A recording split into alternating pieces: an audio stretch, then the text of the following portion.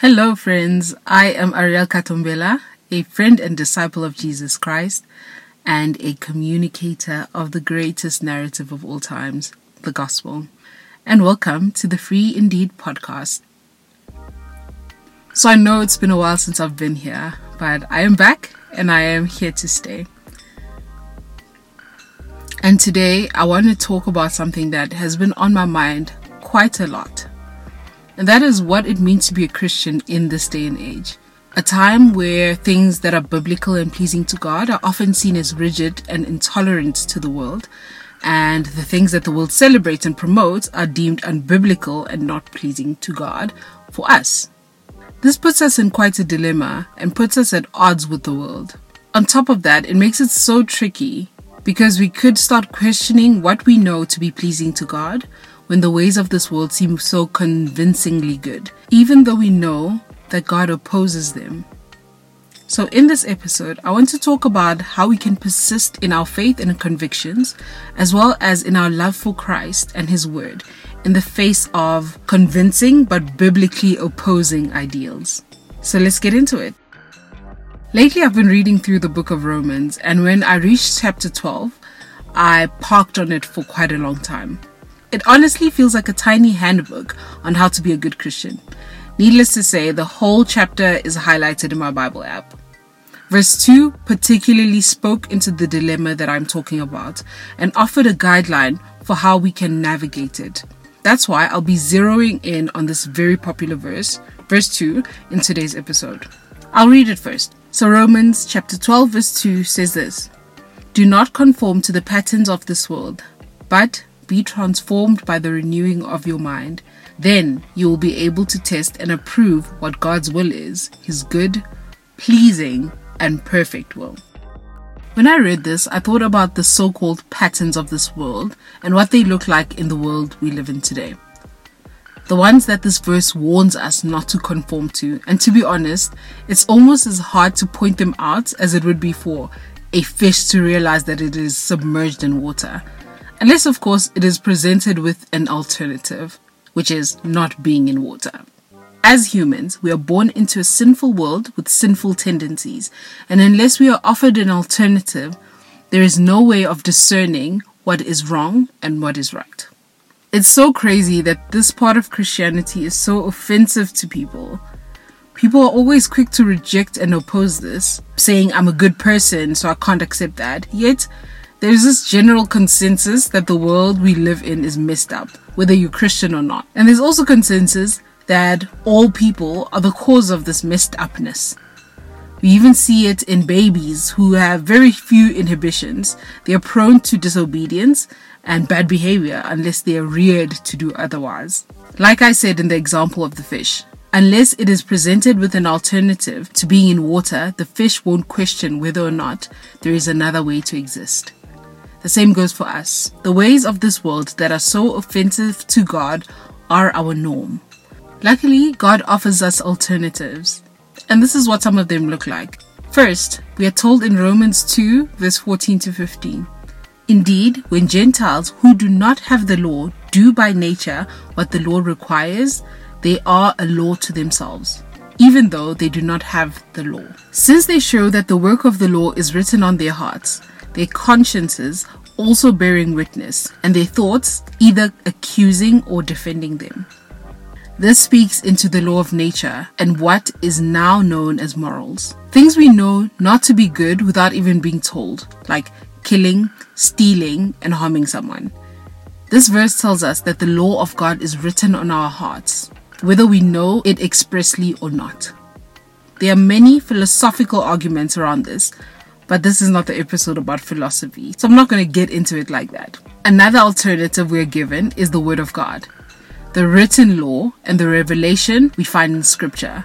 We are told this in 2 Timothy 3:16 to 17, that all Scripture is breathed by God and is useful for teaching, rebuking, correcting, and training in righteousness, so that the servant of God may be thoroughly equipped for every good work. Lastly, the Lord offers us His own Spirit to teach us what pleases Him. And we see this in John 14:15 to 16.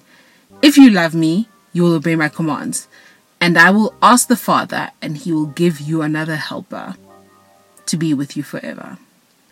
So I'm going to try back everything I'm saying with scripture. I don't want you guys to think that I'm thumb sucking here. Anyways, these are the ways in which God teaches us his will, offering us knowledge for an alternative to our sin. Of course, bearing in mind that the forgiveness of those sins are offered by Jesus to all those who choose him. But let's look at the so-called patterns of this world a bit deeper. A pattern of this world, so to speak, is the way of thinking and living that is prevalent in the era we live in today. So for us, this era is known as the postmodern era. You probably have heard it before. But a person smarter than me, named Bradley Truman Noel, identifies the following values that characterize this era. He highlights 3 in particular. Number 1, the rejection of rationalism as an exclusive arbiter of arriving at truth. So defining truth is definitely a major characteristic. Secondly, emphasizing on lived experience. And that means validating the experience of the individual instead of elevating objective ideas. And finally, emphasis on the community as a locus of meaning. So finding a sense of belonging. It's important to know that these values were progressively developed as a pushback to modernism. As humans, we have the propensity to rightfully steer away from ideas or philosophies that are not conducive to the well-being of society and individuals. But the problem comes when we look at broken systems and flawed thinking to determine what is good. And what is good? The all-encompassing truth of Jesus through the gospel. As you probably know, and are probably experiencing, Christianity is really under fire from a values and justice perspective. And a lot of the philosophies that are embraced by the world are a pushback on biblical thinking that have been considered harmful. Truth is, firstly, many of these values were not Christian, i.e. erasing of people's culture, enslavement, misogyny, etc. These things were often used for self-gain under the guise of Christianity. On the other hand, some of them really are things that the Bible says are wrong, but the world we live in have embraced as good and right. A few years ago, I had the privilege of being present at a talk by the now late and absolutely brilliant apologist, Dr. Ravi Zacharias. During the Q&A session, he gave this answer to a question that I can't even remember, to be honest. He said, "It is not wise to judge a philosophy by its abuse." And I think that is the problem with the way that people understand Christianity and the values of the Bible. Also, sometimes what the world says is good, the Bible does blatantly say that is not right. So I think we have to look at that as well. And the challenge for us Christians then is to come to terms with some of the things that we know the Bible says is wrong, but the world embraces as good. An author by the name of Brian Myers offers a very interesting perspective on humanness and human desire in his book, Walking with the Poor. So he makes the suggestion that when Adam and Eve sinned in the Garden of Eden, they did not just compromise humanity's relationship with God, but get this, he says they also compromised humanity's relationship with the environment, with others, individuals, humanity's relationship with themselves, as well as with communities, groups of people.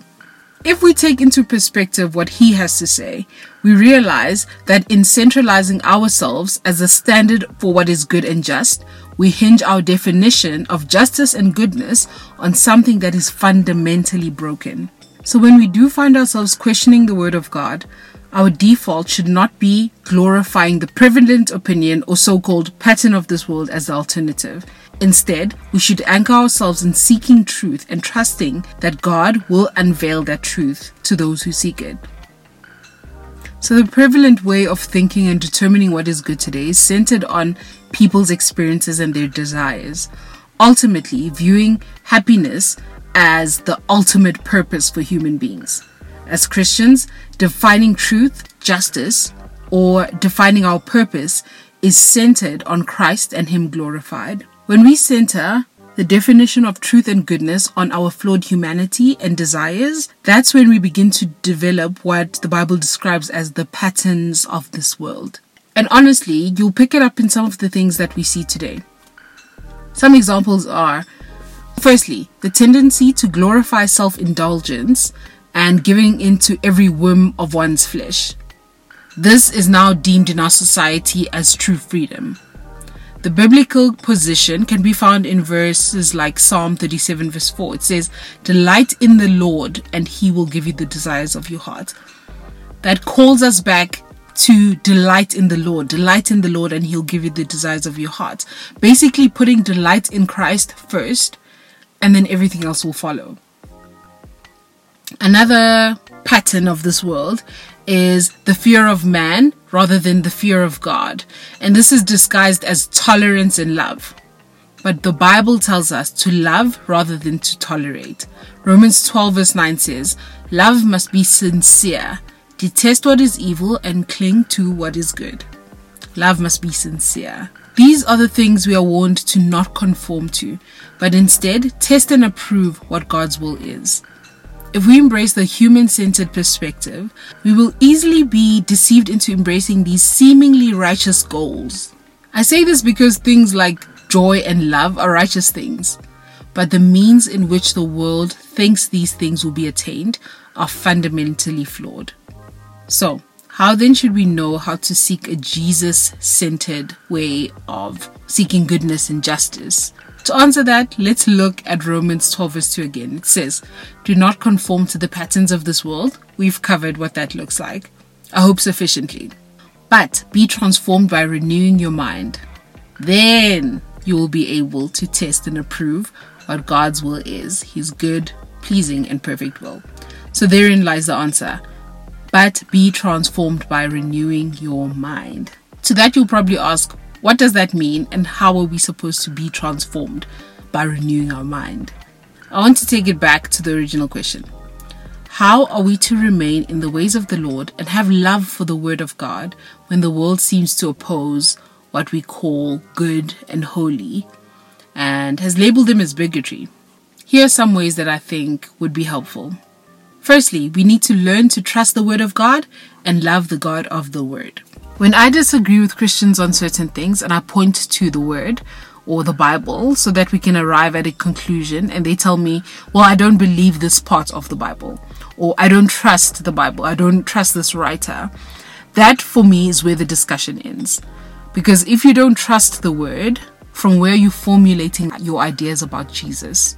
2 Timothy 3 verse 16 again says, "All scripture is breathed out by God and profitable for teaching, for reproof, for correction, and for training in righteousness." We need to trust that God had initiated and ordained for us to have access to the scriptures, and that through it He reveals Himself and His truths to us. So when approaching the Word of God, we must realize that the Bible exists to reveal God to us. And that from Genesis to Revelation, we are pointed to the revelation of the salvation we find in Jesus Christ. This is the core purpose of Scripture. When I say we should learn to trust the Word of God and love the God of the Word, this is what I mean. Realize that we can trust the Bible because it is from Him for us. We need to get to know what He's like and the heart behind His laws, instructions, and the truths that He shares through His Word. So we must read the Word to discover who He is, then trust what He says based on what we know about Him and who we know Him to be. When you know Him, you will learn that He is trustworthy, faithful, loving, and kind. Let His character and nature inform the lens through which you view His will, His laws, as well as His truth. Secondly, realize that Jesus warned us that we would not be liked. On this point, I want to highlight what I said about the fear of man being disguised as tolerance. We all want to be liked, but it must never be at the expense of life-saving eternal truth. Jesus Himself was hated, and when we carry the message He did, we too will be hated. I want to read a Facebook post by a Christian artist called KB, who offers such good insights on the position Christians should take on justice issues. He said these words in light of the recent Black Lives Matter protests. If your wagon is hitched to Jesus, you will inevitably find yourself agreeing, intersecting, and aligning with all kinds of movements and political camps as you travel through this world. But rest assured, at some point, Jesus is going to complicate things and probably get you kicked out. There is perhaps only a single place where we are truly at home, and that is with God's people. The fact is that we will never be conservative enough, liberal enough, or woke enough to truly be at home in any of these circles. There's going to be parts about your Jesus that will necessarily lead you into tension, and maybe even your cancellation. Welcome that. This makes us the unsung assets of whatever space we find ourselves in, because we can speak in and out of those camps with transcendental truths. Our bias is to righteousness. We are nomads in this world, and that very fact makes us powerful forces in the movements we ascribe to. But Jesus also tells us this blatantly in John 15:18-20. If the world hates you, know that it has hated me before it hated you. If you were of the world would love you as its own. But because you are not of the world, but I chose you out of the world, therefore the world hates you. Remember the word that I said to you. A servant is not greater than his master. If they persecuted me, they will also persecute you. If they keep my word, they will also keep yours. We're also told in the Bible about how friendship with the world is enmity with God.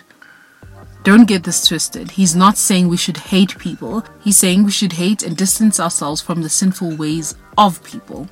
But he urges us to love people. So that was point number 2. Lastly, allow the Holy Spirit to teach you to delight in what is holy. Almost every time I give a teaching, I have to say this. To all the commands Jesus gives us, he offers us his very own Spirit to guide us and lead us. How generous and how aware he is that it is not possible on our own. John 14:15-17 says, "If you love me, you will keep my commandments, and I will ask the Father, and he will give you another helper to be with you forever, even the Spirit of truth, whom the world cannot receive, because it neither sees him or knows him. You know him, for he dwells with you and will be in you." I've always read Romans 12:2 to mean make sure you transform your mind, but that is not what it says. It says be transformed by the renewing of your mind. That means to give yourself to the process of being transformed. This will happen as you seek to know Jesus and his will through his word, through knowing him, and through his Spirit. Only then can we keep ourselves from being for the things that are against him, convincing as they might seem, and only then can we truly embrace him and his truth. I want to add a little bit of something in closing. When we have discussions like this, it is in our human nature to want to be right. I have been guilty of this, and I have seen it often with many Christians. The attitude we sometimes approach such conversations with is one of, like, wait till Jesus comes back and then you will see who's right or who's wrong. Again, I say this even exists within the church. That's why I often have to do a so-called vibe check. How can I take stock of my attitude in approaching conversations about the validity of the Bible and of the Christian faith? Christianity is not an exclusive club we get to belong to. Neither is it a weapon against people who do not believe. Jesus calls us to make disciples. Our faith, the Word, and the Spirit of God are weapons against the enemy for us to bring people to Christ and for us to live in a way that pleases him. 2 Corinthians 10 verse 4-5 says, "For the weapons of our warfare is not of the flesh, but have divine power to destroy strongholds. We destroy arguments and every lofty opinion raised against the knowledge of God, and take every thought captive to obey Christ."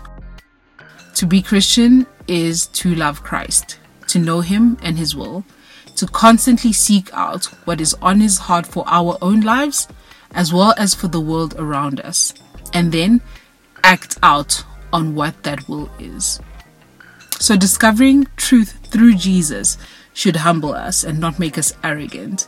It should cause us to be moved by compassion when we interact with those who are far from Jesus. And it should give us the desire to want to share the life-giving truth we find in the gospel of Jesus Christ, despite the ramifications.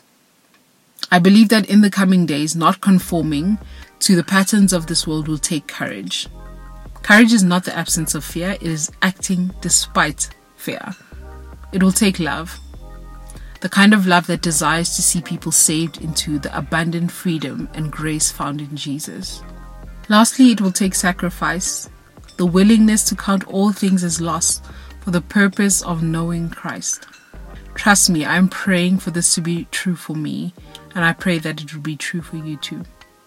I want to read Jude 1 verse 24 to 25. It's been such an encouragement to me in my faith. It's a reminder that Christ wants us to succeed. But before I do that, I want to say this. A few people have asked me if I was okay with them sharing my podcast episodes.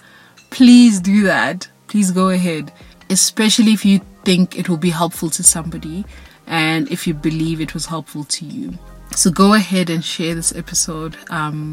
Also, leave a review. That helps me be able to spread the message that I'm sharing better. So now back to that verse that I told you about. Jude 1 verse 24 to 25. Now to him who is able to keep you from stumbling and to present you blameless before the presence of his glory with great joy, to the only God, our Savior, through Jesus Christ our Lord, be glory, majesty, dominion, and authority before all time and now and forever. Amen.